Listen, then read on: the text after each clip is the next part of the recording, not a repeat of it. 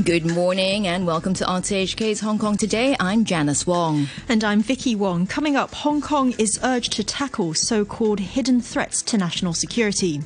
Britain is to discuss new laws to try and stop the record numbers of migrants crossing the English Channel. We'll get details from our UK correspondent. Transport workers in the Philippines strike over a government plan to phase out jeepneys. And at the Hong Kong Sevens, the Hong Kong men's team play France, Great Britain and Uruguay, while the women's team face New Zealand.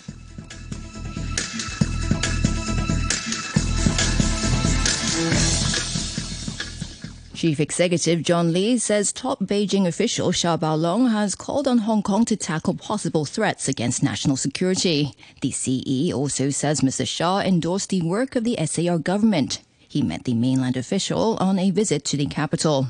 Violet Wong reports. The chief executive spoke to reporters after returning from Beijing, where he attended the opening session of the National People's Congress. John Lee said he met with the director of the Hong Kong and Macau Affairs Office, Xiao Baolong, in the capital. Mr. Lee said the senior Beijing official reminded him that national security risks remain in the SAR and the government must stay vigilant. The CE says the administration will step up efforts in risk assessment and intelligence gathering. We will definitely crack down on any forces trying to undermine national security or breach the peace of Hong Kong society or hurt Hong Kong's overall interests and hold them legally responsible under the law. The CE also says Mr. Xiao recognized the work of the SAR government in the past 8 months. He quoted the mainland official as saying that he was happy that the administration has showed a sense of responsibility in working for the people. Mr. Lee added that President Xi Jinping also expressed his concern and encouragement for Hong Kong as he seeks to boost the economy and improve people's livelihoods. Violet Wong. Former Housing Secretary Frank Chan says he finds it exciting and challenging to take on a new role as a member of the country's top legislature.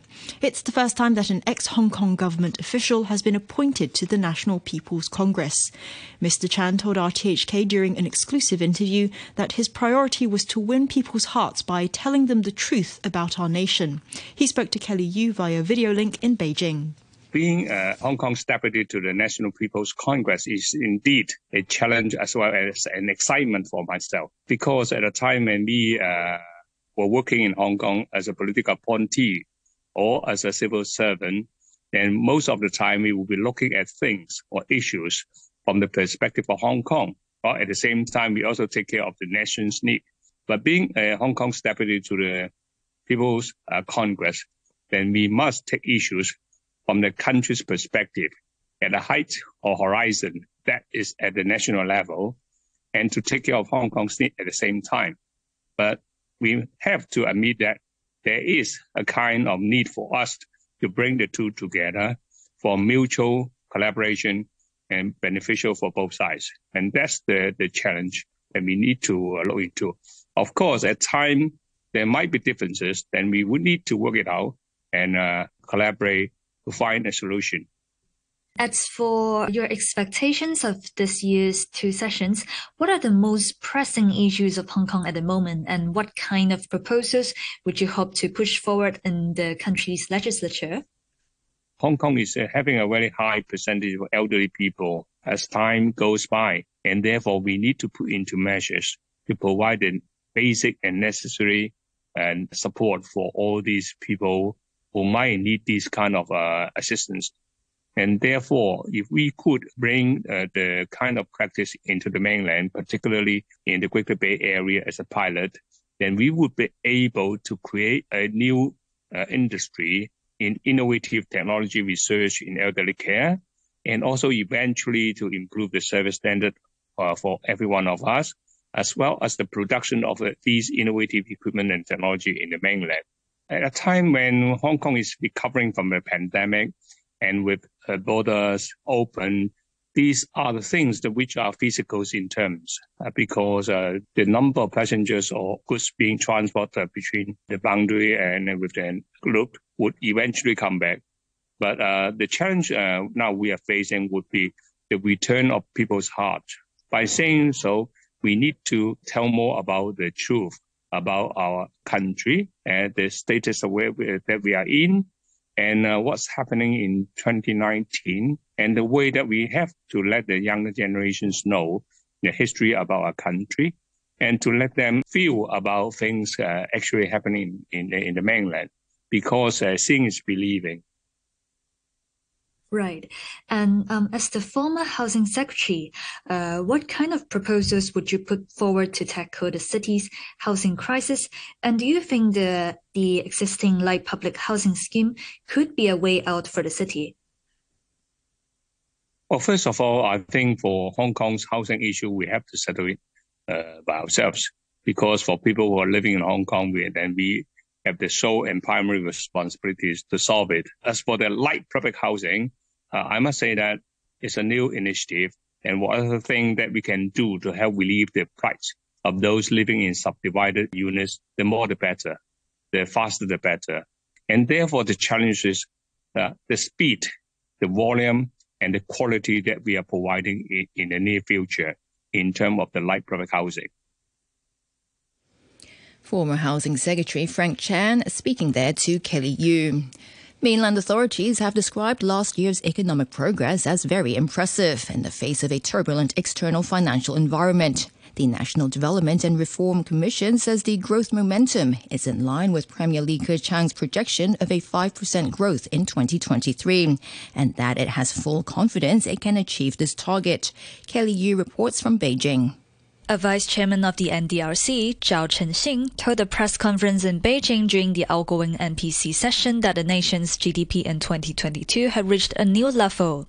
He was commenting on the 3% growth year-on-year to over 120 trillion yuan, describing it as equivalent to the annual GDP increase of a medium-sized country.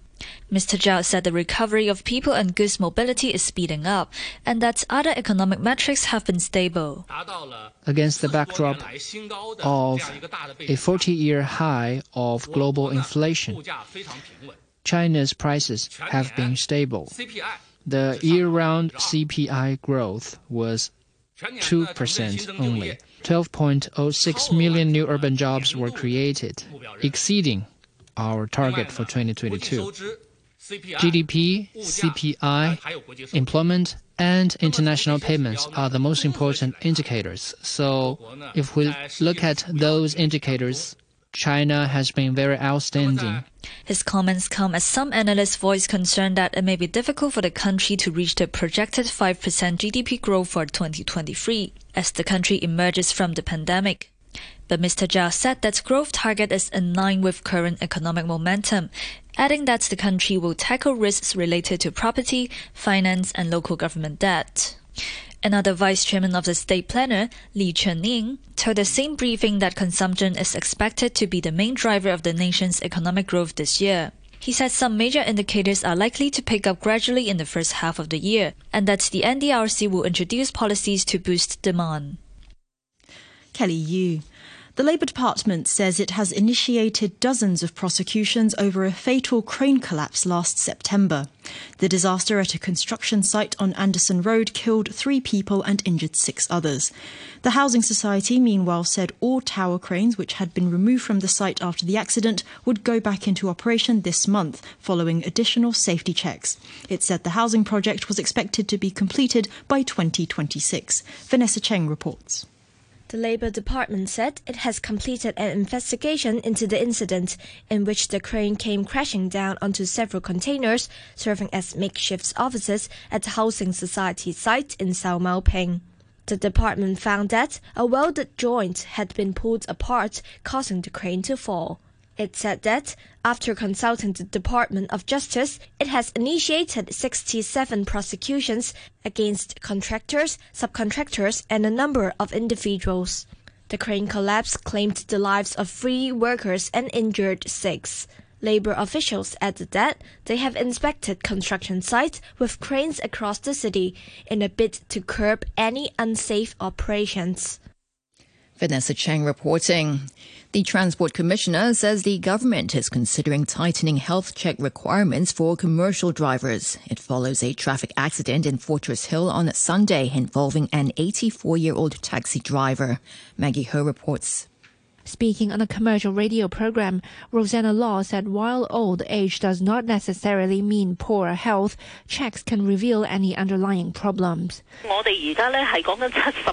Right now, commercial drivers who are 70 or over have to do a health check every 1 to 3 years when they renew their license. We're looking at whether there's room to adjust the age or frequency requirement. But the Transport Commissioner also pointed out that the number of traffic accidents involving older motorists is not particularly higher than the number involving younger people, and the government has no plan to put a cap on the age of commercial drivers. People can be old but healthy and strong, she said, and some people have to keep driving to make ends meet. Meanwhile, Ng Kwan Sing, who chairs the Taxi Dealers and Owners Association, urged the government to promote regular health checks for all drivers. It can work with trade associations or other drivers' groups to promote body checks, Mr. Ng told an RTHK program, adding that underlying illnesses don't exist only at a certain age. DAB legislator Ben Chan, for his part, says the government should lower the age requirement for mandatory health screening to drivers aged 65 and above. Maggie Ho. An international meeting of scientists and ethical experts has heard concerns that new rules on gene editing introduced in China aren't tough enough to stop medical malpractice. China is seeking to become a world leader in the field, but one expert told the conference in London that the Chinese authorities may struggle to regulate the private sector. The BBC's Palab Ghosh reports. Gene editing enables researchers to make precise alterations to a person's DNA at an early embryonic stage, but it's not yet been proven to be safe to use in practice. There was an outcry at claims 5 years ago by Chinese scientists that he'd created children that had been genetically altered to be resistant to HIV. Dr. He Jiankyu was imprisoned for 3 years. Chinese authorities have recently introduced stricter rules for the use of the technology, setting out requirements for ethical approval, supervision and inspections. But Dr. Joy Zhang, an expert on controls on gene technology in China, told delegates at the gene editing meeting in London that she was concerned that Dr. He was able to set up clinical research on another inherited disorder a year after his release from prison. We could actually be looking at a quite simple case of regulatory negligence. Who is keeping an eye on him and what kind of approval he has and he needs to seek? Any talk of accountable research or good governance in China would be hypocritical. A spokesperson for the Chinese Academy of Science told the conference that the country had accelerated the introduction of new laws on gene editing, and they were in accordance with international standards. But other scientists at the meeting backed the view that China's regulation of gene editing may still fall short, particularly when it comes to keeping an eye on private companies. Others, though, say it's not an issue only for the Chinese, and Western nations too need to keep a close eye on how bioscience firms forge ahead with this exciting but controversial technology.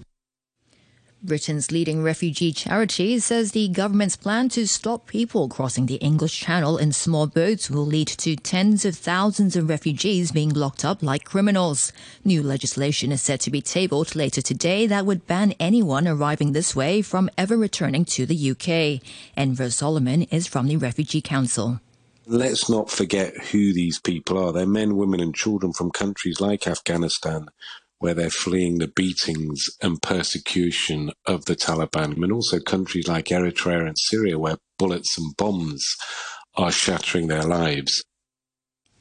The opposition says it's simply a gimmick which won't work. Here's Wes Streeting of the Labour Party. What the government's doing is a cynical rehash of previous failed immigration policies in the hope that by generating headlines with unworkable policies, the public might be duped into thinking they're finally doing something about small boats.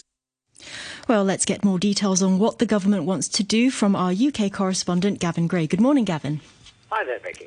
So the legislation will be tabled later today. What can you tell us about its content? Well, we don't know all the details yet, but a lot has already been leaked in the government-supporting media. Certainly at the weekend, a couple of big articles were published and saying that the Prime Minister is determined to get a grip on illegal migration, and we are, as you said, expected to hear the outline of these plans in just a few hours' time. Now, basically, these proposed measures will apply to anyone arriving on British shores in a small boat, and of course most of those are coming across the English Channel. Under this new legislation, those channel migrants, as they're called, would be removed from the UK, banned from future re-entry, and barred from applying for British citizenship. In other words, the moment anyone comes over in a small boat, they would effectively be told, you are not going to get into the UK. The idea, we believe, is that the Home Secretary would then have to remove all those arriving on boats and then take them to a safe third country as soon as reasonably practical, or indeed to Rwanda. Now, Rwanda in West Africa is where the government has already built a base from where, with the permission of the Rwandan government, they will send people who have come over in the small boats in order to judge their merits of whether they should then be allowed to settle in the UK, but doing that while they're based in Rwanda. If they are unsuccessful, they can either try and go back to the country they came from or live in Rwanda. So how feasible is this solution? Well, certainly you heard the comments of one critic, the Refugee Council, saying that this is not going to work, it's unworkable, costly, and it won't stop the boats. And that, of course, is actually what everyone, I think, is trying to do here, because it isn't so much that people on them aren't very worthy, potentially, of coming over. It is the fact that they are paying so much money to get here to people smugglers. And it's the people smugglers, frankly, who don't care whether the boats sink and people die on it or not. It is just an enormously profitable business for them. The Labour opposition party says the measures are the latest in a long line of unworkable gimmicks, and the various other charities have come out as well against them, including perhaps most notably Amnesty International, which called them disgraceful posturing and scaremongering.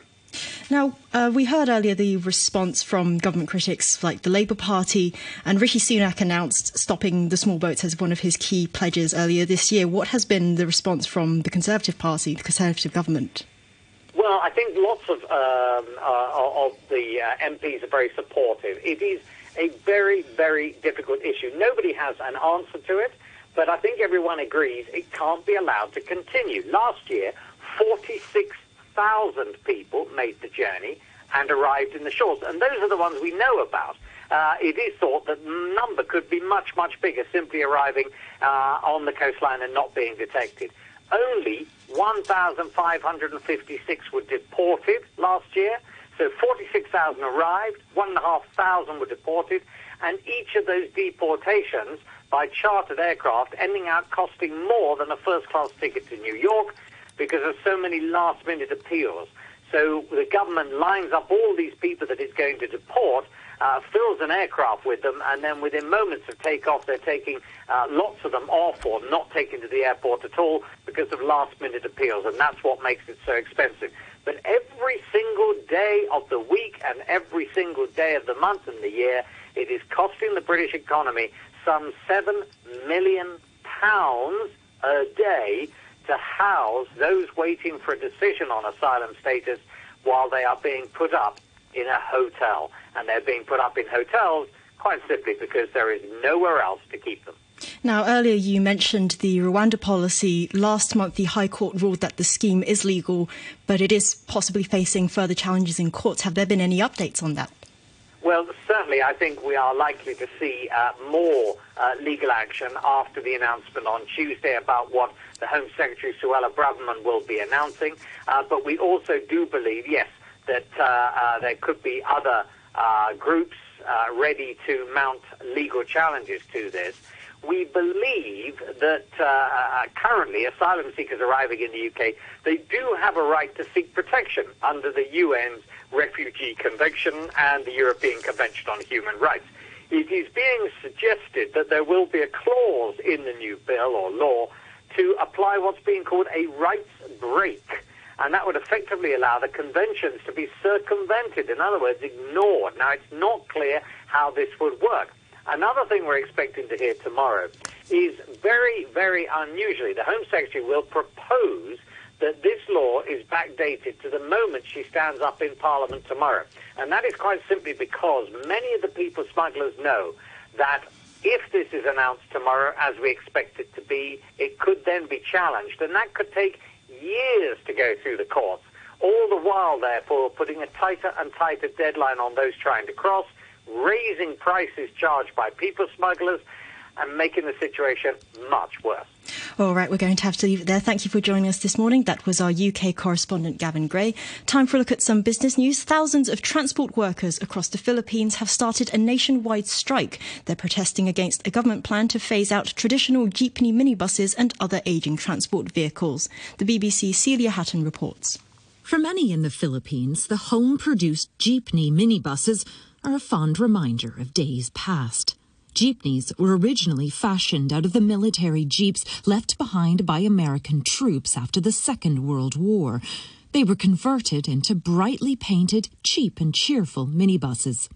But the government's determined to get rid of them now. It's saying the jeepneys are unsafe and responsible for urban smog.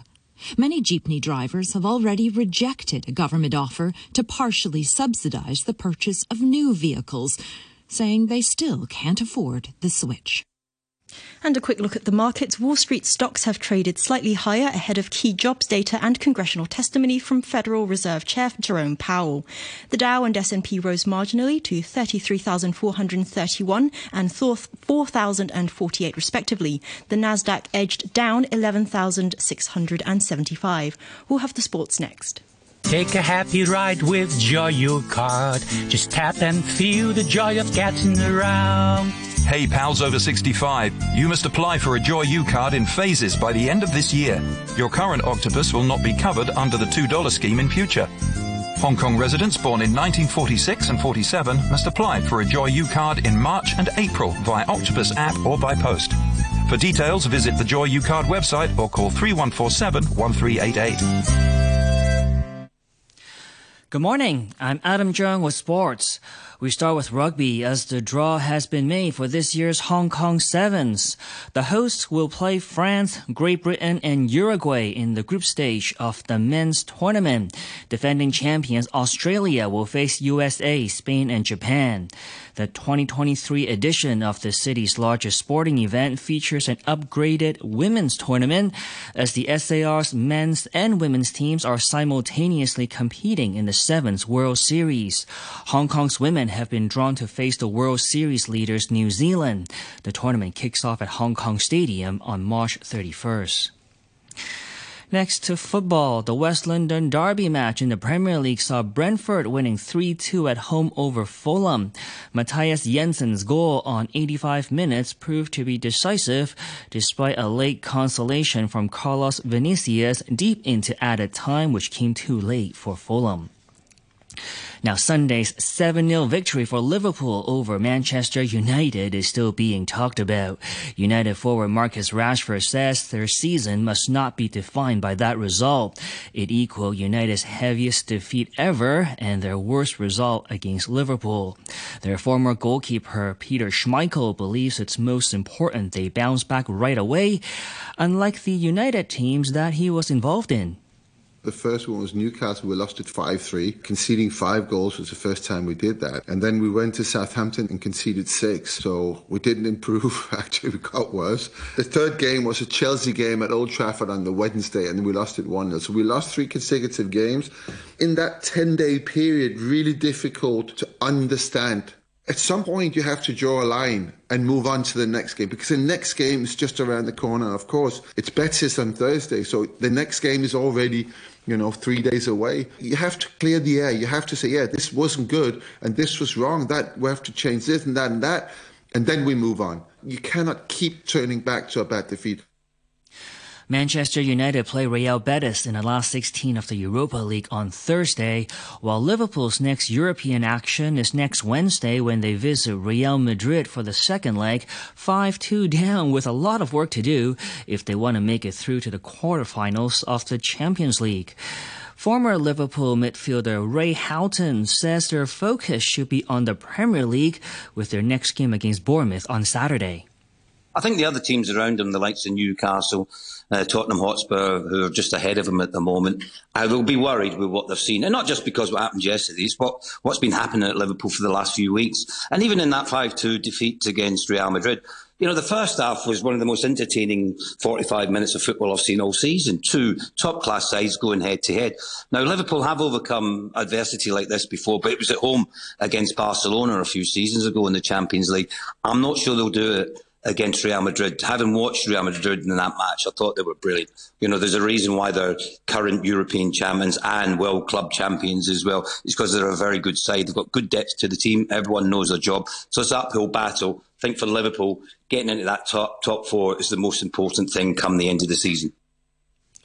Neymar has promised to come back stronger after Paris Saint-Germain announced that the Brazilian star requires ankle surgery and will be out for 3 to 4 months. More from the BBC's Maz Faruqi. It's been a bit of a miserable time for Neymar, hasn't it? Brazil, of course, didn't have a great Qatar World Cup, and then his return to PSG, he picked up a serious ankle sprain on February the 20th, the latest of what the club described as several episodes of instability in his right ankle in recent years. And following this, medical staff, the club continued, recommended a ligament repair operation to avoid a major risk of recurrence. That surgery is expected to take place in Doha. And finally, there was one game in Spain's La Liga. It finished goalless between Osasuna and Celta Vigo. Osasuna are 3 points outside the top 6. And for now, that's all the sports. Thanks, Atom. The weather forecast for today, fine and dry with a top temperature of around 24 degrees. Winds moderate easterlies. The red fire danger warning is currently in force. And the outlook, fine and warm in the next couple of days. Right now, the temperature reading at the observatory is 18 degrees, relative humidity 49%.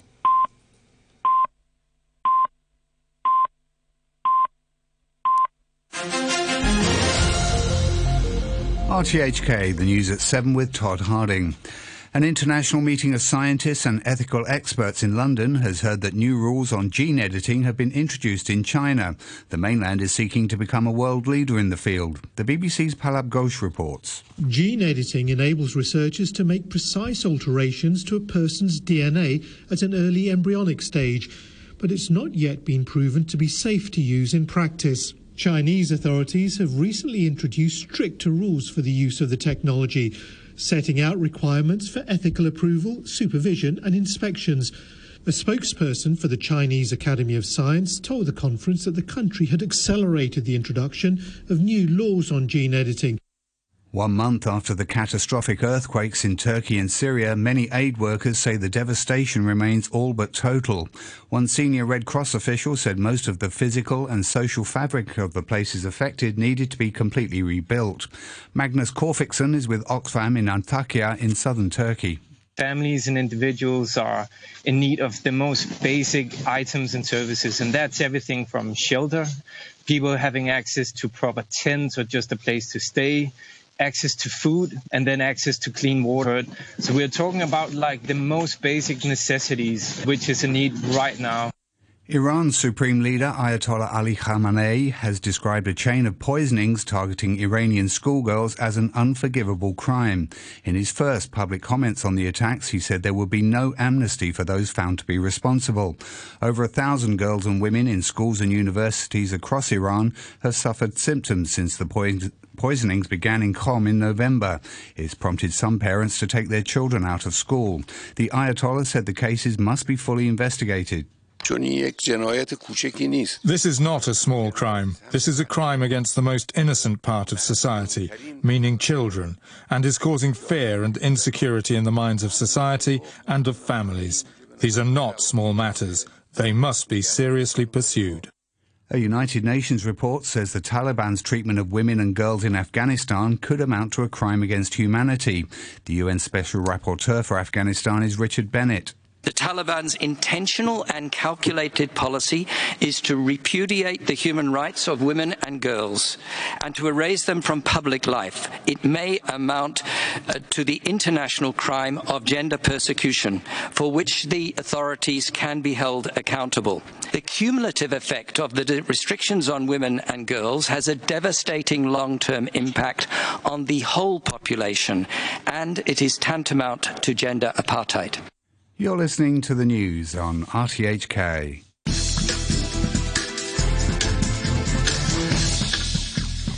Thanks to Todd Harding in our newsroom. This is Hong Kong Today with Janice Wong and me, Vicky Wong. Coming up in the next half hour, we hear from the Birdwatching Society that says many new glass buildings in Hong Kong are resulting in more bird collisions. This is a really big trap to birds because they will be faked by the unreal image they see in the glass. 1 month on from the earthquakes in Turkey and Syria, 1.5 million people are living in tents.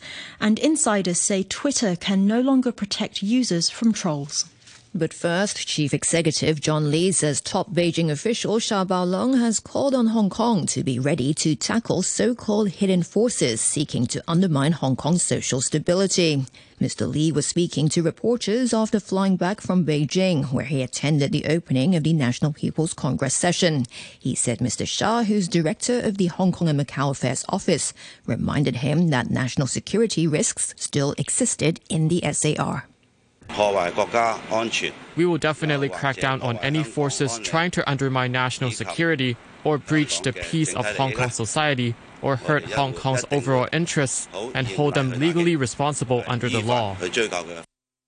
Mainland authorities have described last year's economic progress as very impressive in the face of a turbulent external financial environment. A vice-chairman of the State Council's National Development and Reform Commission, Zhao Chenxin, told reporters at a press conference that the nation's GDP in 2022 had reached a new level. China's GDP has reached a new level of 120 trillion yuan, with an increase of 6.1 trillion yuan, which is equivalent to the annual GDP growth of a medium-sized country. GDP, CPI, consumer prices, employment, and international payments are the most important indicators. So if we look at those indicators, China has been very outstanding among major economies in the world. The Housing Bureau says it's looking into whether subsidized home rules need to be tightened amid reports a suspect in the murder of socialite Abby Choi bought a government-subsidized flat, despite also owning a luxury property worth tens of millions of dollars. Frank Young reports. Local media earlier reported that Abby Choi's former father-in-law purchased a unit in Kwai Chung under the Green Form subsidized home ownership scheme for public flat tenants, even though he already owned a high-end private flat in Ho Man Tin. During a legislative council meeting, roundtable lawmaker Michael Tian described the situation as ridiculous and said the government should proactively check if a subsidized housing applicant already owns property. In response, Permanent Secretary for Housing Agnes Wong said she would not comment on specific cases, but conceded that the government does not vet the assets of Green Form applicants. She spoke through an interpreter. The principle is that if PRH residents have the ability to afford flats, then they should do so as soon as possible so that they can vacate the PRH flat as soon as possible. We believe that the majority of the PRH tenants are not like this, but with such an extreme case appeared, we are looking into whether or not we should tighten the regulations. Perhaps we should review this further and discuss it with the housing authority. Ms. Wong said it is important to stop people from trying to abuse the home ownership scheme. Frank Young. A man who's accused of trying to help one of the suspects in the murder of model Abby Choi flee Hong Kong has appeared in court. He's been freed on bail ahead of his next court appearance in May. Violet Wong reports. 41-year-old Lam Shun appeared in Kowloon City Court. The defendant, who works at a yacht company, was released on bail and is due back in court on May the 8th. He is charged with assisting Choi's ex-husband, Alex Kwong, with an alleged bid to escape to Macau by yacht on the 24th of last month. Choi's former husband is in custody, along with his brother and father, after the trio were charged with murdering the socialite, whose dismembered body was discovered last month. Violet Wong reporting. The ICAC has reported a 19% drop in corruption complaints last year. It says Hong Kong's graft situation remains well under control, as Maggie Ho reports. The ICAC recorded an across-the-board drop in the number of complaints it received in 2022. There were 1,835 corruption complaints unrelated to elections, down 19% from 2021. Among them, more than 1,400 cases were pursuable. The ICAC says the civil service and public bodies remain generally clean and honest, with the number of complaints involving government bureaus and departments down by 17% to 533. Complaints concerning the private sector fell by 20% to 1,181. Sectors that drew the most complaints were building management, construction, finance and insurance. The anti-graft body says the decrease in overall complaints may have to do with a slowdown in economic activities among the pandemic. And there were 135 complaints relating to the Election Committee subsector elections, the Legislative Council polls, the Chief Executive election, and the Rural Representative election. The ICAC also announced in its annual report that it will set up an international anti-corruption academy to provide training for local and overseas law enforcement agencies, as well as the local public and private sectors. Maggie Ho. The Hong Kong Birdwatching Society says the use of reflective materials in new infrastructure in the city is causing more birds to crash into buildings. The group recorded about 200 cases in the final 3 months of last year, and more than 90% of them were fatal. Surfaces made of glass can reflect natural landscapes and create an illusion for birds. The Society's conservation officer, Won Sut Mei, told Vanessa Cheng that requiring buildings to use anti-collision materials could help resolve the problem. Because birds cannot see the glass as a barrier, and they often hit the window because they thought that the image in the glass reflectors are kind of their habitats, and so they will hit the windows and they may injured or died. So what kind of surfaces may lead to more bird collisions? Mostly the mirrored surface or some glass surface of the high-rise building, or even a shopping mall and in private houses, just because there are glass or mirror surfaces. So how many buildings in Hong Kong have a high risk? I think recently the buildings are very often they will use glass and some mirror structures as the outer design, maybe because of the modernization style or something. But in the business area in Kowloon Bay or in North Point, we have a lot of cases that are related to the new commercial buildings that made of large, extensive mirror glass or reflective surface. This is a really big trap to birds because they will be faked by the unreal image they see in the glass. So actually there are numerous buildings in Hong Kong have walls made of glass or reflective materials, and especially some new infrastructure as you mentioned. So are there any ways to prevent birds hitting the windows? Yeah, I think if this is a new building, it is very good that they can early adopt building designs that are favorable for birds, and that they can reduce the use of the glass and also mirrors materials. For our old building, the only way will be do some preventive measures like stick the anti-collision stickers. So how are other countries doing to prevent birds hitting the windows? Are there any countries that we can take reference on? In New York, they have a law introduced to restrict all the buildings that are made of glass or mirror materials below certain level. They have to adopt anti-bird collisions materials. It is a mandatory measure. Although Hong Kong is quite a lag behind, but we can still start now. That's Wong Sut Mei from the Hong Kong Birdwatching Society. It's now coming up to 12 minutes past 7 on Hong Kong Today. The United Nations has warned that hundreds of thousands of people in Turkey and Syria are in desperate need of humanitarian aid. 1 month after powerful earthquakes devastated both countries. Over 50,000 people were killed. Last month, the UN launched an appeal of $1 billion to assist survivors in Turkey. But Alvaro Rodriguez, the UN's resident coordinator in Turkey, said only 10% of that appeal has been funded. The reality is that if we do not move beyond the roughly 10% that we have, the UN and its partners will not be able to meet the humanitarian needs. This is an issue of humanity and protecting the lives of people that through no fault on their own have been placed in harm's way as a result of the earthquake. Unfortunately, given the number of people that have been that have relocated, given the number of people that have been injured, and given the level of the devastation, we do have extensive humanitarian needs now, and I think they will continue to remain with us in the weeks to come. We have some provinces where up to 25% of the population, we're talking sometimes 500,000 people, have relocated. So the challenge we have is how do we provide food, shelter, water for these communities? The UN estimates that 2 million people in Turkey have moved away and 1.5 million are living in tents. Jamie Lusser is the head of emergency operations at the International Federation of Red Cross and Red Crescent Societies. He described the scale of devastation in the Turkish city of Antakya.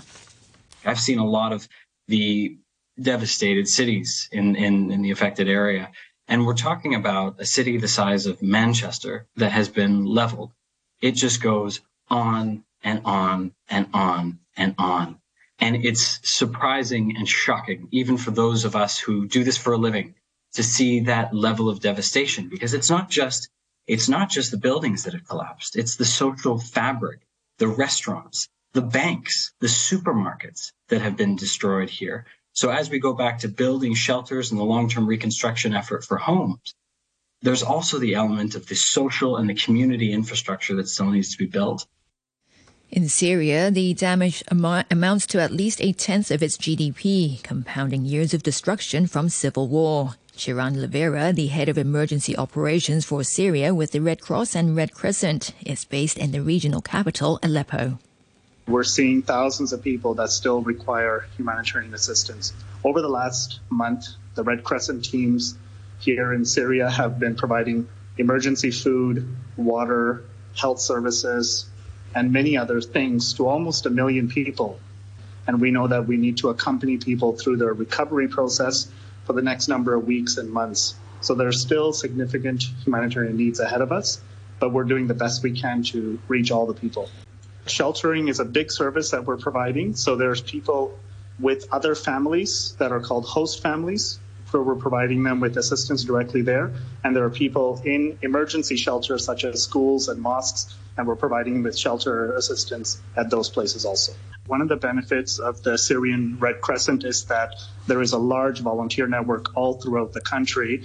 And for the last 12 years, for example, throughout the crisis, the Syrian Red Crescent has been responding to needs. Now with this earthquake, there's already been a lot of capacity built, a lot of volunteers trained, so they were able to very quickly spring into action. And all throughout the country, they're able to continue to provide those services. But one of the challenges that we are seeing here is we need more resources to continue to provide that. And this is why we're still appealing to our partners internationally to continue to provide funding and other resources for us. President Volodymyr Zelensky says Ukraine's military commanders support strengthening their positions in the embattled eastern town of Bakhmut. Russian forces have surrounded the location on 3 sides and bombarded it for months, but they've been unable to dislodge the Ukrainian troops. A spokesman for one of the Ukrainian brigades, Mikta Shandiba, said Russia was failing in its objective to capture Bakhmut.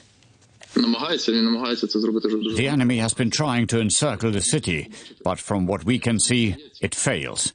Ukraine holds the line. Our boys heroically defend the city. And we hope that we will keep defending it for longer. The ferocity of the battle for Bakhmut means it's difficult and dangerous for journalists to operate there. Mexican war photographer Narcisco Contreras has been in Bakhmut and is now in the town of Seversk, about 25 kilometers to the north. The city is partially destroyed. I came to meet with the last nurse working for civilians in the city. It has been placed under heavy shelling in the last summer when the offensive of Russians took from direction of Severodonetsk and Lysychansk. And front line around the city was so intense and the city was under attack constantly, so it's very much destroyed. A lot of civilians still living there though, here. Yeah, a lot of civilians still living in the city. They have refused to leave.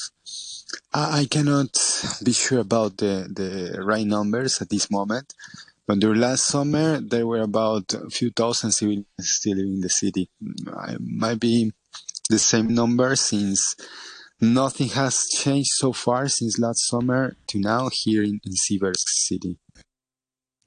Meanwhile, there have been reports of complaints from Yevgeny Prigozhin, the leader of the Russian paramilitary force known as Wagner, that the Russian military are deliberately foot-dragging over resupplying his fighters. Nikolai Petrov is a senior research fellow at Chatham House's Russia and Eurasia program.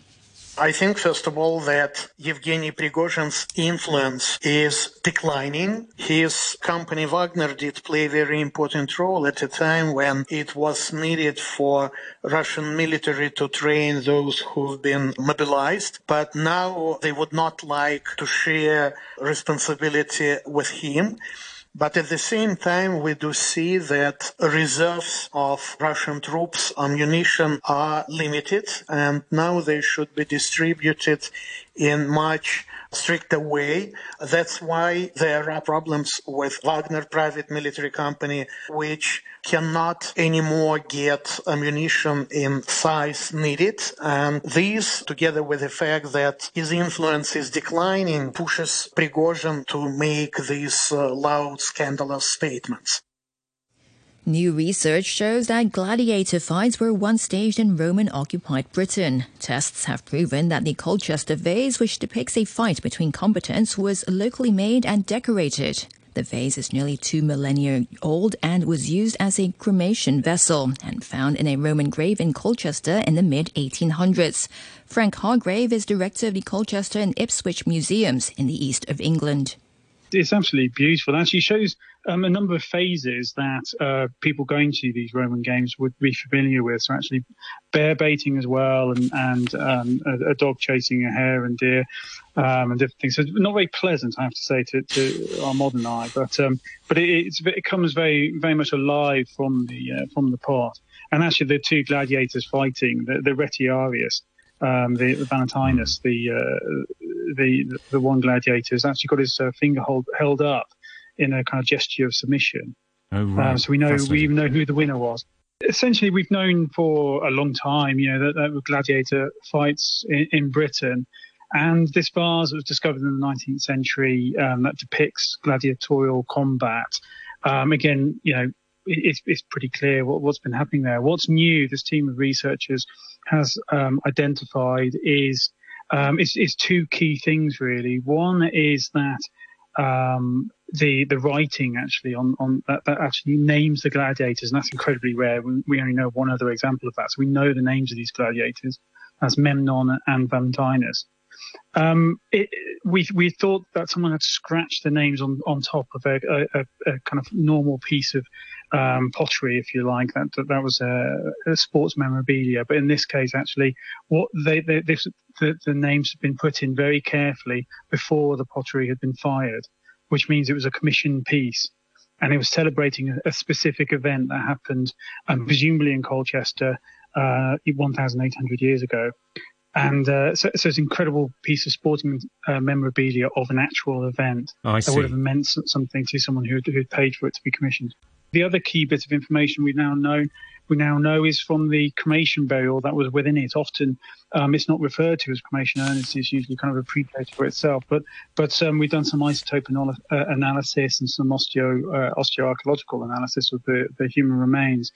And it's of a man over 40, that's not local to Essex, and we can't be sure who the man was, but certainly someone presumably who had a close connection to that event, over 800 years ago. That was Frank Hargrave from the Colchester and Ipswich Museums. Time for a quick look at some business headlines. Mainland officials have expressed confidence they can meet this year's growth target of around 5% by generating 12 million new jobs and encouraging consumer spending. Efforts to revive the Chinese economy have global implications after weak retail, auto and housing sales depressed demand for imports. And stay tuned for the latest financial analysis with Money Talk after the news at 8. Andrew Work will talk markets with Alex Wong at Alex KY Wong Asset Management and founder of Portwood Capital, Peter Churchhouse. Fred Nyan from Bowtie Life Insurance will take a look at the voluntary health insurance scheme. And with a view from Japan is John Byrne at the Asian Development Bank Institute. Now, Twitter insiders have been saying that the company is no longer able to protect users from trolling state-coordinated disinformation and child sexual exploitation following layoffs and changes under owner Elon Musk, who acquired the platform last year. Exclusive academic data plus testimony from Twitter users backs up their allegations, suggesting hate is thriving under Mr. Musk's leadership. The BBC's Mariana Spring reports. I started receiving lots and lots of messages from people who were telling me about how the hate that they receive on Twitter, as well as disinformation and other harmful content they've been spotting on their feeds, appeared to be on the rise. And so I set out to figure out whether that was true. I heard from all kinds of different people, including rape survivors who've spoken about accounts that were previously less active before the takeover and now appear to be more active since then, either suggesting that they've been reinstated or that they're actually totally newly created, sending them really awful hate. Exclusive data for the investigation shows that misogynistic online hate has been on the rise, with a 69% increase in the followings of misogynistic and abusive profiles. And the abuse I receive for covering conspiracy theories and disinformation also appears to have tripled since the takeover, according to the University of Sheffield. And so I went to meet current and former insiders from Twitter in San Francisco, where Twitter was founded, in the US, but also here in the UK to get answers. And they all told me about how features and teams that were designed to protect users from hate and harassment aren't working in the way they were before. The teams don't exist, or the features aren't being maintained. And they describe this chaotic work environment in which Musk, the new owner, goes around the office with these Hollywood-esque bodyguards and sells the office plants back to employees, which betrays, in their view, the level of distrust that he has for the people in the office and his priorities as well. And that was the BBC's Mariana Spring, and we'll have the sports right after this. Seniors, when you face mental health issues, take the initiative to seek assistance. Never be ashamed to let others know. No matter how things change, care is always available. If you are willing to reach out, you can always find someone nearby to offer care and support. Accept help from others. Join activities that are good for the mind and health and enrich your life. Open your heart. Let's care and share. To learn more, please visit shallwetalk.hk. Time for another look at sports. I'm Adam Jung. We start again with rugby, as the draw has been made for this year's Hong Kong Sevens. The hosts will face France, Great Britain and Uruguay in the group stage of the men's tournament. The 2023 edition features an upgraded women's tournament, as the SAR's women's and men's teams are simultaneously competing in the Sevens World Series. Hong Kong's women have been drawn to face the World Series leaders New Zealand. The tournament kicks off at Hong Kong Stadium on March 31st. Now we turn to the NBA, where the league-leading Milwaukee Bucks bounced back with a win over Washington, a day after having their 16-game winning streak snapped by Philadelphia. Let's get the latest from Ray Jovanovich, our U.S. sports commentator, who's joined us on the line. Ray, good morning. A good Tuesday morning to you, Adam. It was an incredible weekend of NBA games, particularly for road teams, as there were 3 big victories for the road teams in major games that have playoff implications.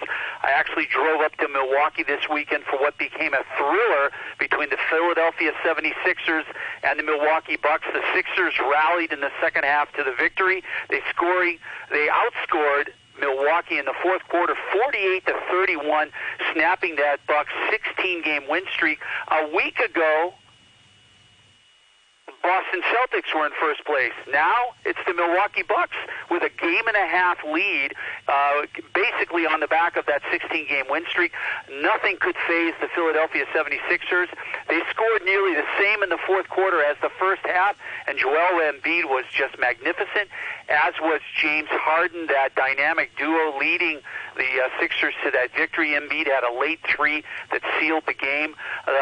New York Knicks also winning now 9 in a row. They defeated the Boston Celtics in Boston in double overtime. They came from behind in that game, another really big one. And finally, the Phoenix Suns over the Dallas Mavericks in yet another thriller this weekend as Kevin Durant faced off with Kyrie Irving in Dallas, and the Suns had no problem with Dallas despite being on the road. Yeah, and I'm looking at the standings in the Western Conference. The number 4 seed Phoenix Suns are only 5 games ahead of the number 11 seed LA Lakers. So anything can happen in the West. Absolutely, really shocking, but that's a reflection of the way Phoenix has played. A lot of injuries this season, but Kevin Durant's been on the court for 3 games. They've won all 3. I think Phoenix has a very good chance for competing for the Western Conference Championship. The Denver Nuggets continue to have a strong lead, 6.5 games over the Memphis Grizzlies, and the Memphis Grizzlies have a lot of trouble off the court with Ja Morant being suspended by the NBA, by the club. I think 2 games is too little for the infraction that he's charged with. And you mentioned the Celtics that have pretty much been leading the East all year, but it's been tough for them. You mentioned they lost in overtime to New York yesterday, and they got Cleveland today, so it doesn't get any easier for them. Not at all, and the Celtics now have lost 2 in a row. They've only won 6 of their last 10. They did not look sharp late in that game against the Knicks. The Knicks just had their way with them. Julius Randle was just a force again in Boston. So the Celtics have got to regroup here, get back on track. But Milwaukee-Boston, what a battle going on in the Eastern Conference. Yeah, it should be an exciting finish. Ray, thank you so much for the update as always. That was Ray Jovanovich, our U.S. sports commentator. And before I go, let's get you up to date on the football. In the English Premier League, there was a West London derby match between Brentford and Fulham, and it finished 3-2 in favor of Brentford. Matthias Jensen's goal on 85 minutes proved to be decisive, despite a late consolation from Carlos Vinicius deep into added time, which came too late for Fulham. And for now, that's all the sports.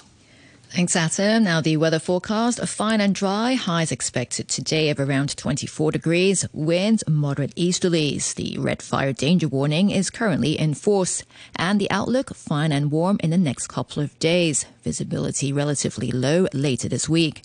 Right now it's 18 degrees and the relative humidity 45%. It's now 7:30 with a news summary. Here's Todd Harding. Chief Executive John Lee says top Beijing official Xia Baolong has called on Hong Kong to be ready to tackle so-called hidden forces seeking to undermine Hong Kong's social stability. Mr. Lee was speaking to reporters after flying back from Beijing, where he attended the opening session of the National People's Congress. He said Mr. Xia, the director of the Hong Kong and Macau Affairs Office, reminded him that national security risks still exist in the SAR. We will definitely crack down on any forces trying to undermine national security or breach the peace of Hong Kong society or hurt Hong Kong's overall interests and hold them legally responsible under the law. An international meeting of scientists and ethical experts in London has heard that new rules on gene editing have been introduced in China. The mainland is seeking to become a world leader in gene editing techniques. Scientists believe they could be used to correct many inherited diseases. More from the BBC's Palab Ghosh. Gene editing enables researchers to make precise alterations to a person's DNA at an early embryonic stage, but it's not yet been proven to be safe to use in practice. Chinese authorities have recently introduced stricter rules for the use of the technology, setting out requirements for ethical approval, supervision and inspections. A spokesperson for the Chinese Academy of Science told the conference that the country had accelerated the introduction of new laws on gene editing. The head of emergency operations for the Red Cross and Red Crescent says the devastation from the earthquakes that hit Turkey and Syria exactly a month ago remains all but total. Jamie Lasser was speaking to the BBC from southern Turkey. I've seen a lot of the devastated cities in the affected area. It just goes on and on and on and on. And it's surprising and shocking, even for those of us who do this for a living, to see that level of devastation, because it's not just the buildings that have collapsed. It's the social fabric, the restaurants, the banks, the supermarkets that have been destroyed here. Over 50,000 people were killed in both countries. Opposition parties in Turkey have agreed a joint candidate to compete against President Recep Tayyip Erdogan in elections due in May. He's Kemal Kılıçdaroğlu, the 74-year-old leader of the secular Republican People's Party. Here's the BBC's Danny Aberhard. Much is at stake in Turkey's forthcoming presidential and parliamentary elections. Kemal Kılıçdaroğlu will head a disparate anti-Erdogan alliance that's promised to return Turkey to a parliamentary system. In 2018, Turkey switched to the current presidential model, which gave Mr. Erdogan sweeping new powers. Opponents accuse him of growing authoritarianism, warning that Turkey risks becoming a dictatorship.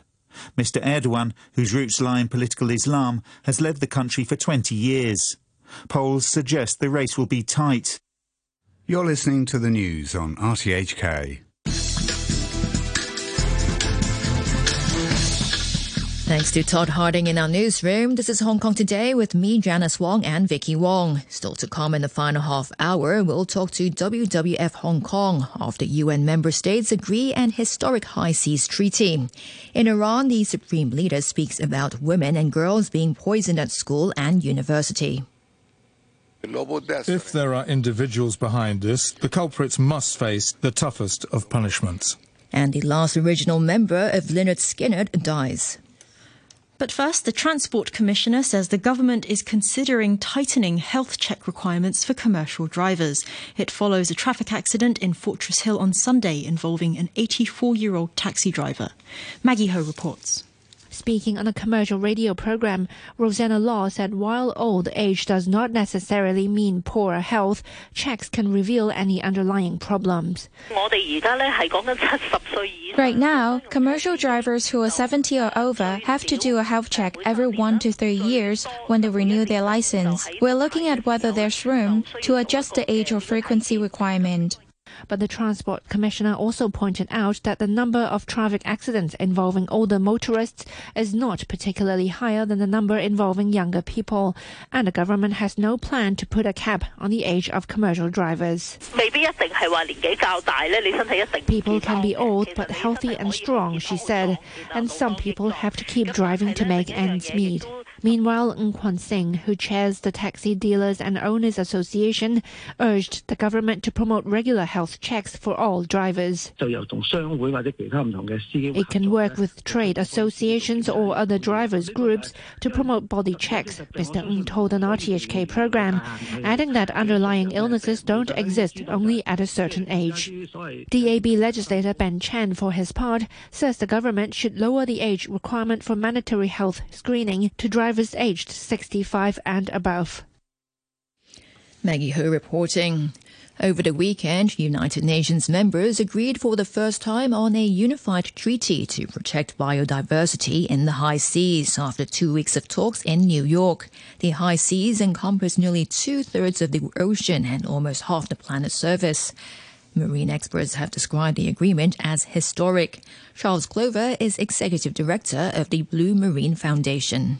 Well, this is a historic milestone passed because this is a treaty that will enable protected areas to be created in nearly half the Earth's surface, which you couldn't do before. There was no legal mechanism of creating marine protected areas in what are called areas beyond national jurisdiction. So just how important is this treaty and how will it work? To discuss this, we're now joined on the line by Lydia Pang, Interim Head of the Oceans Conservation at WWF Hong Kong. Good morning, Ms. Pang. Morning. Thanks for joining us on the program. Now, many people have called the treaty historic. Why is that? Yes, this is very encouraging progress on oceans conservation. Because just like the other experts said, the coverage of the high sea treaties cover a huge program, a huge area of oceans. 2/3 of our oceans and cover half surface of our planet. So it provides 95% of available living space on Earth, supporting over 2 million species of marine life. So that's amazing. All right. So before this treaty, what's been happening in parts of the ocean that's considered international waters? The treaty has adopted an ambitious target to protect 30% of the area by 2030. At this moment, all countries has the right to fish, to ship, and to research at the high sea, and only 1% is under protection. So you can imagine that under this setting, there will be unsustainable harvesting and extractions of marine resources, so that causing severe impact to our precious marine biodiversity. So with this Ocean High Sea Treaty being in place, there will be a legal framework for us to designate a marine protected area in the high sea to protect the marine wildlife. So in this treaty, a part of this treaty will include the creation of marine protected areas. How big of an area are we looking at? Sorry? A part of this treaty will include the creation of marine protected areas. So how big of an area will this include?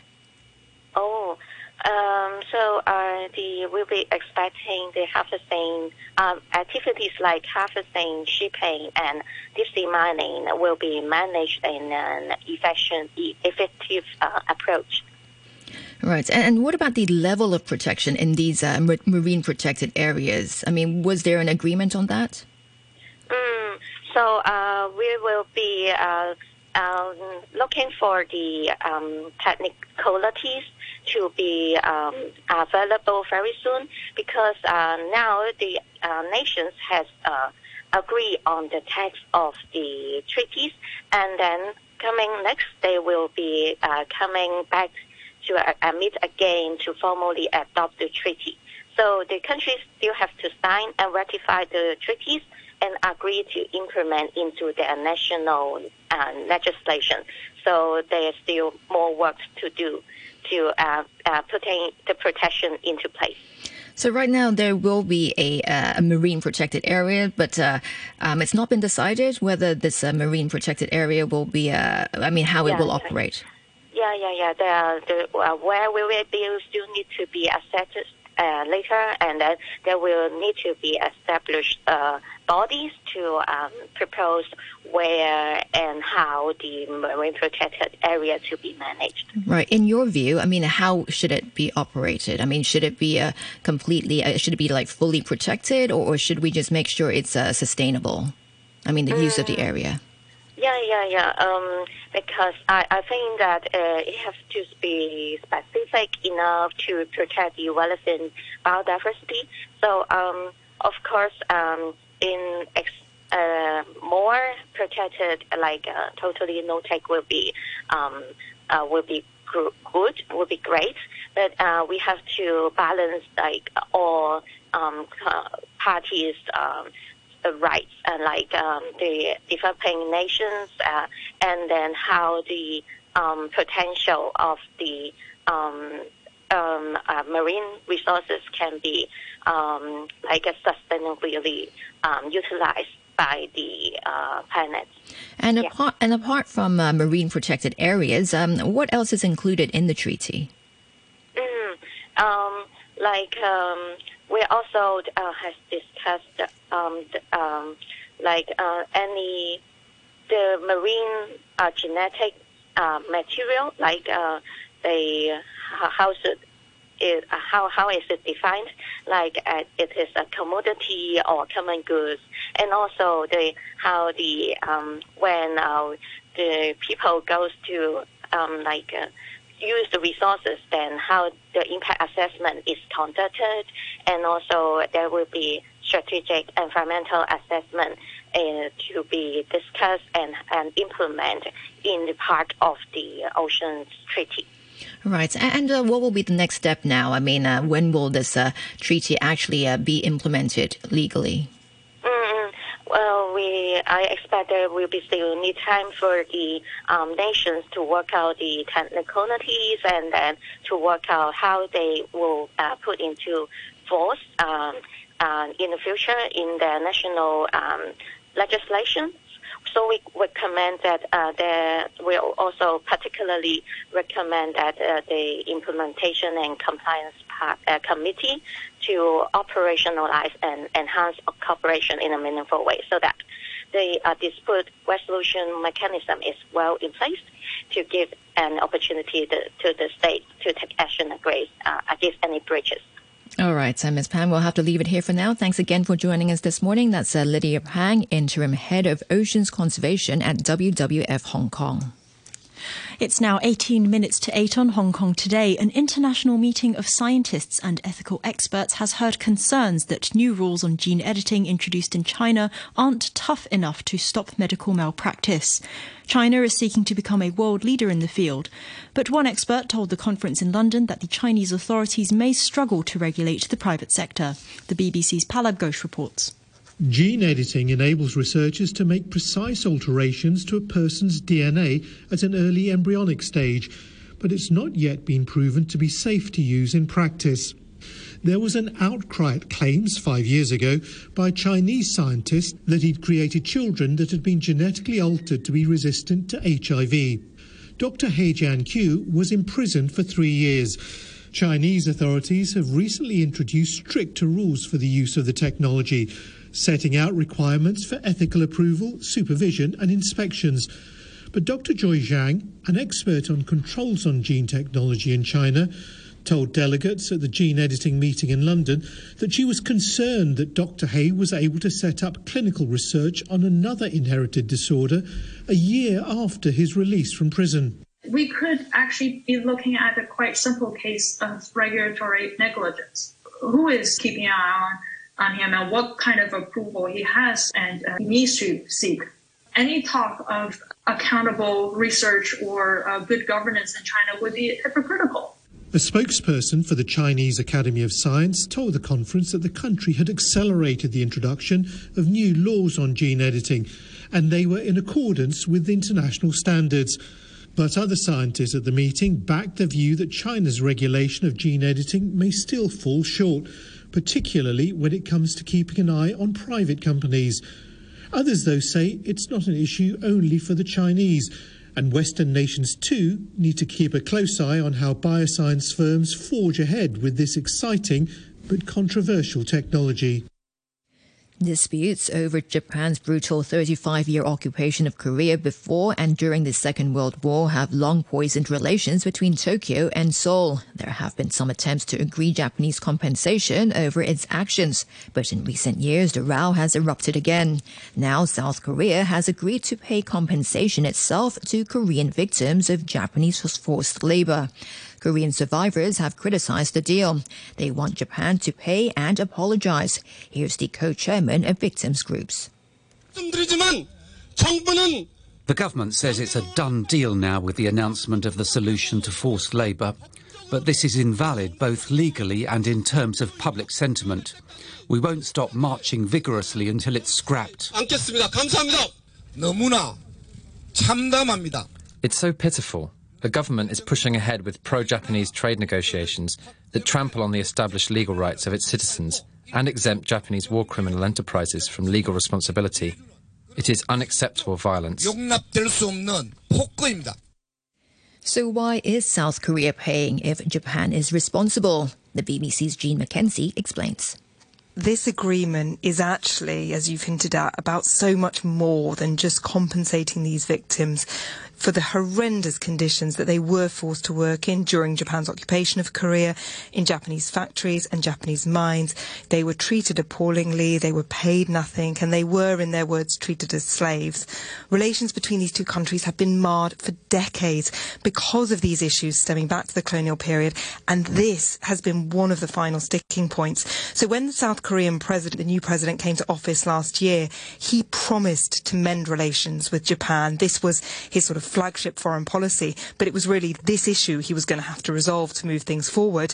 And so he's found a way, albeit an unpopular one, because the Japanese companies are off the hook and South Korean companies are going to step in and foot the bill. But South Korea has been working with Japan behind the scenes for this on months. They knew the Japanese companies wouldn't pay, and so this was going to be the only way to move forward. Iran's Supreme Leader Ayatollah Ali Khamenei has described the poisoning of thousands of women and girls in schools and universities across the country as an unforgivable crime. His comments are the first he's made publicly about the attacks and have now forced the authorities to take the poisonings seriously after they first refused to acknowledge them. The poisonings began in November in the city of Qom and have put hundreds of victims in hospital with breathing problems, nausea and fatigue. At least 5,000 students have been targeted. Ayatollah Khamenei spoke earlier in Tehran. If there are individuals behind this, the relevant governing bodies, enforcement and information bodies must pursue this and find leads in this crime. The culprits must face the toughest of punishments. The BBC's Baran Abbasi has more details on what the leader said. Heartbreaking videos of school children being sick has been circulating on social media, and pressure is growing on officials to show some kind of responsibility. Yesterday, the president said that the enemies of Iran, as he called it, and also Persian language media based abroad are responsible for this. And they're blaming, as usual, the foreign enemies of Iran, as they describe it. He said that those involved in this, they must be arrested and brought to justice, and they must be handed down the maximum punishment, which could be the death penalty. He said that those responsible will not be offered any amnesty. But up to now, the officials had tried to play down all the cases and all the reports of poisoning, saying that it's nothing serious and nobody has died, and that maybe students are just trying to avoid their final exams by pretending to be sick. Wednesday is International Women's Day, and in an effort to achieve this year's theme of embracing equality, Spain's Prime Minister has announced a major plan. The cabinet is set to approve the rules later today, which would require women to make up at least 40% of management of any medium to large company, and require political parties to put up equal numbers of male and female candidates during elections. So what do people in the capital, Madrid, think?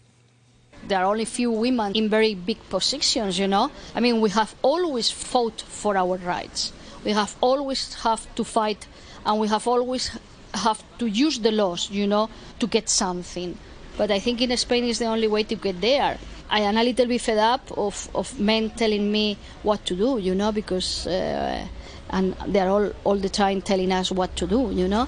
People want to, but if you don't make a rule about this, we don't have this. If you want to make a change, you need to make a law, I think.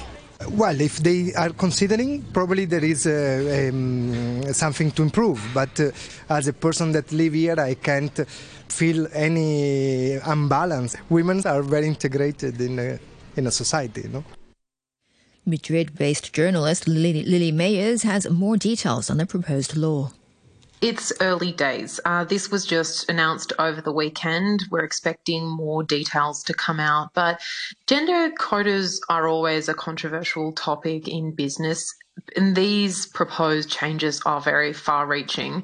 I've just spoken with one of Spain's leading law firms, Cuatro Casas. Their partner specialising in equality and diversity, Almudena Batista Jimenez, says that whether this is democratically correct or not is a very difficult topic. Some companies do favour quotas, particularly as a temporary measure to achieve equality, with the idea that they will eventually not be needed, whereas others, including many women, don't approve of quotas because, well, it implies that we're being hired on the basis of gender, not merit, which can be starting a position or a job on the back foot. Right now, there's not enough strong details about the requirements of the women and the men going for the jobs or on the boards for clients to rush to their lawyers concerned about the new measures at this point. I think everyone in the business sector will need more details before they start making judgments on this. The coalition government is a partnership between the Socialist Party, PSOE, and the leftist party, Unidos Podemos, and they're governing in a minority, so they have traditionally have quite a hard time passing these quite ambitious equality measures. But last year, the coalition introduced a number of measures. There was the Only Yes Means Yes law. It makes consent or lack of it a key determinant in assault cases. And that was Madrid-based journalist Lily Mayers. Now to some business headlines. Apple's biggest supplier, Foxconn, says its revenue last month fell more than 11% compared to the same period in 2022 due to weaker demand for electronics. But the company said operations at the world's biggest iPhone factory in Zhengzhou were recovering from COVID disruptions. Tesla has cut prices for its electric cars again as it tries to boost sales and compete with rival firms. They follow big markdowns of up to 20% that the firm introduced in January. Last year, Tesla missed its 2022 target of increasing its deliveries by 50% annually, a shortfall the firm blamed on supply chain constraints and a weakening economy. The French government says it's made a deal with major retailers to cap many food prices in a bid to make inflationary pressures easier to bear for consumers. The country's finance minister said retail groups would cut prices for a wide range of foodstuffs to the lowest possible level until June, under what he called an anti-inflation quarter. France's National Statistics Institute recorded food inflation was 14.5% in February year-on-year. He was the last remaining original member of the American rock band Lynyrd Skynyrd. Now, Gary Rossington has died at the age of 71. The guitarist had appeared on all their albums and co-wrote their smash hit Sweet Home Alabama in 1974. The BBC's David Sillito looks back at his life. Originally conceived as a way of giving the vocalist Ronnie Van Zant a bit of a rest, the epic Freebird became the band's defining song, and it began with Gary Rossington's slide guitar.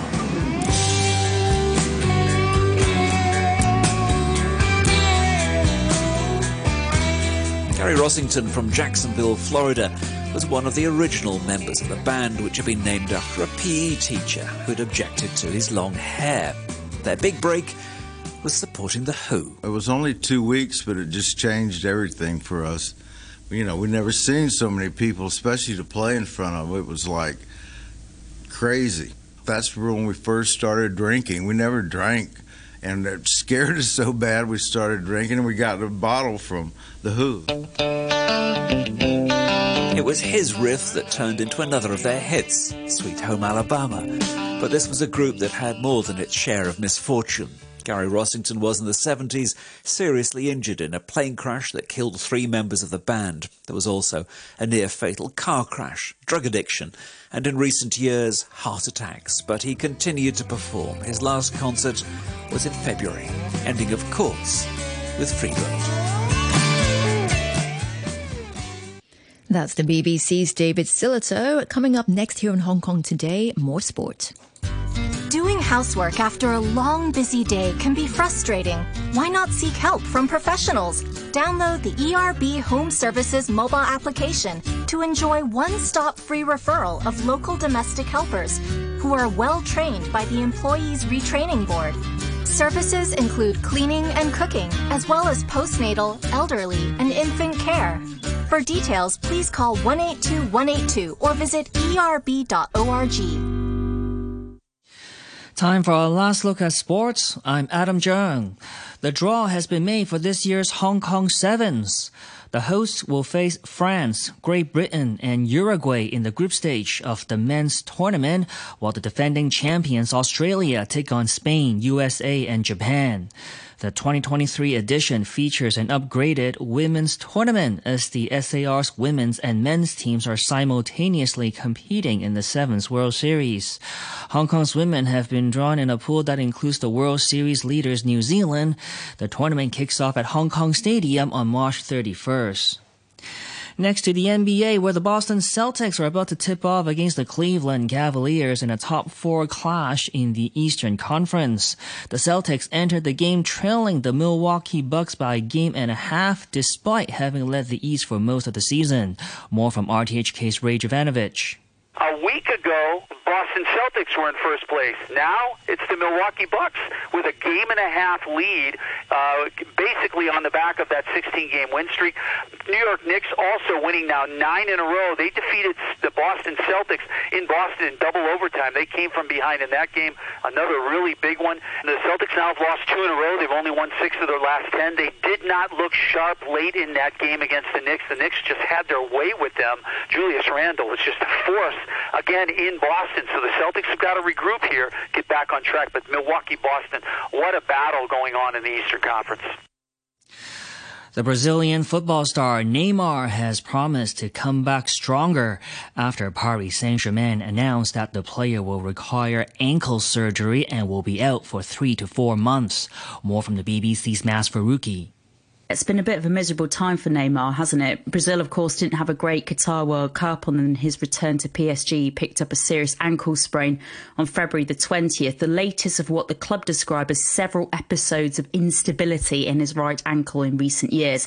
And following this, medical staff, the club continued, recommended a ligament repair operation to avoid a major risk of recurrence. That surgery is expected to take place in Doha. PSG confirmed it will then be 3 to 4 months until he returns to training. Neymar. This shouldn't have too much bearing, of course, on PSG's progress in Ligue 1. They have an 8-point lead at the top of the table, but as ever, it's Neymar's influence in the European Champions League, where his absence will be keenly felt. They play at Bayern Munich on Wednesday in the second leg of their last 16 tie. They're trailing 1-0 after the first leg, and they're going to be definitely without their Brazil international now for the rest of the season, PSG. Tonight, Chelsea will try to overturn a first-leg deficit against Borussia Dortmund in their Champions League last 16 tie. The German side take a 1-0 lead into Stamford Bridge. Chelsea forward João Felix says his team feel relaxed ahead of the game. Zero pressure. I think this is our job. We just have to enjoy, win the games, our levels of confidence and attention are high. Because you have to win, but we will enjoy, and if we do the things right, we will win. I'm here to play my football, to help the team, to help the club, try to win trophies with that club. I just fight for that, to win trophies, play to my team, I'm on loan, but the time I'm here, I want to help, I want to play, I want to score, I want to win. On the pitch, Brentford defeated Fulham 3-2 in the Premier League's West London derby. Matthias Jensen's goal on 85 minutes proved to be decisive, despite a late consolation from Carlos Vinicius deep into added time, which came too late for Fulham. There was one game in Spain's La Liga. It finished goalless between Osasuna and Celta Vigo. Osasuna are 3 points outside the top 6. And in the Italian Serie A, Sassuolo defeated Cremonese 3-2. Cremonese remain 9 points from safety. In a mid-table clash, Torino were 1-0 winners over Bologna. And that's your look at sports. Thanks, Adam. Before we go today, the weather forecast, fine and dry with a top temperature of around 24 degrees. Winds moderate easterlies. The red fire danger warning is currently in force. Right now it's 19 degrees, relative humidity 49%.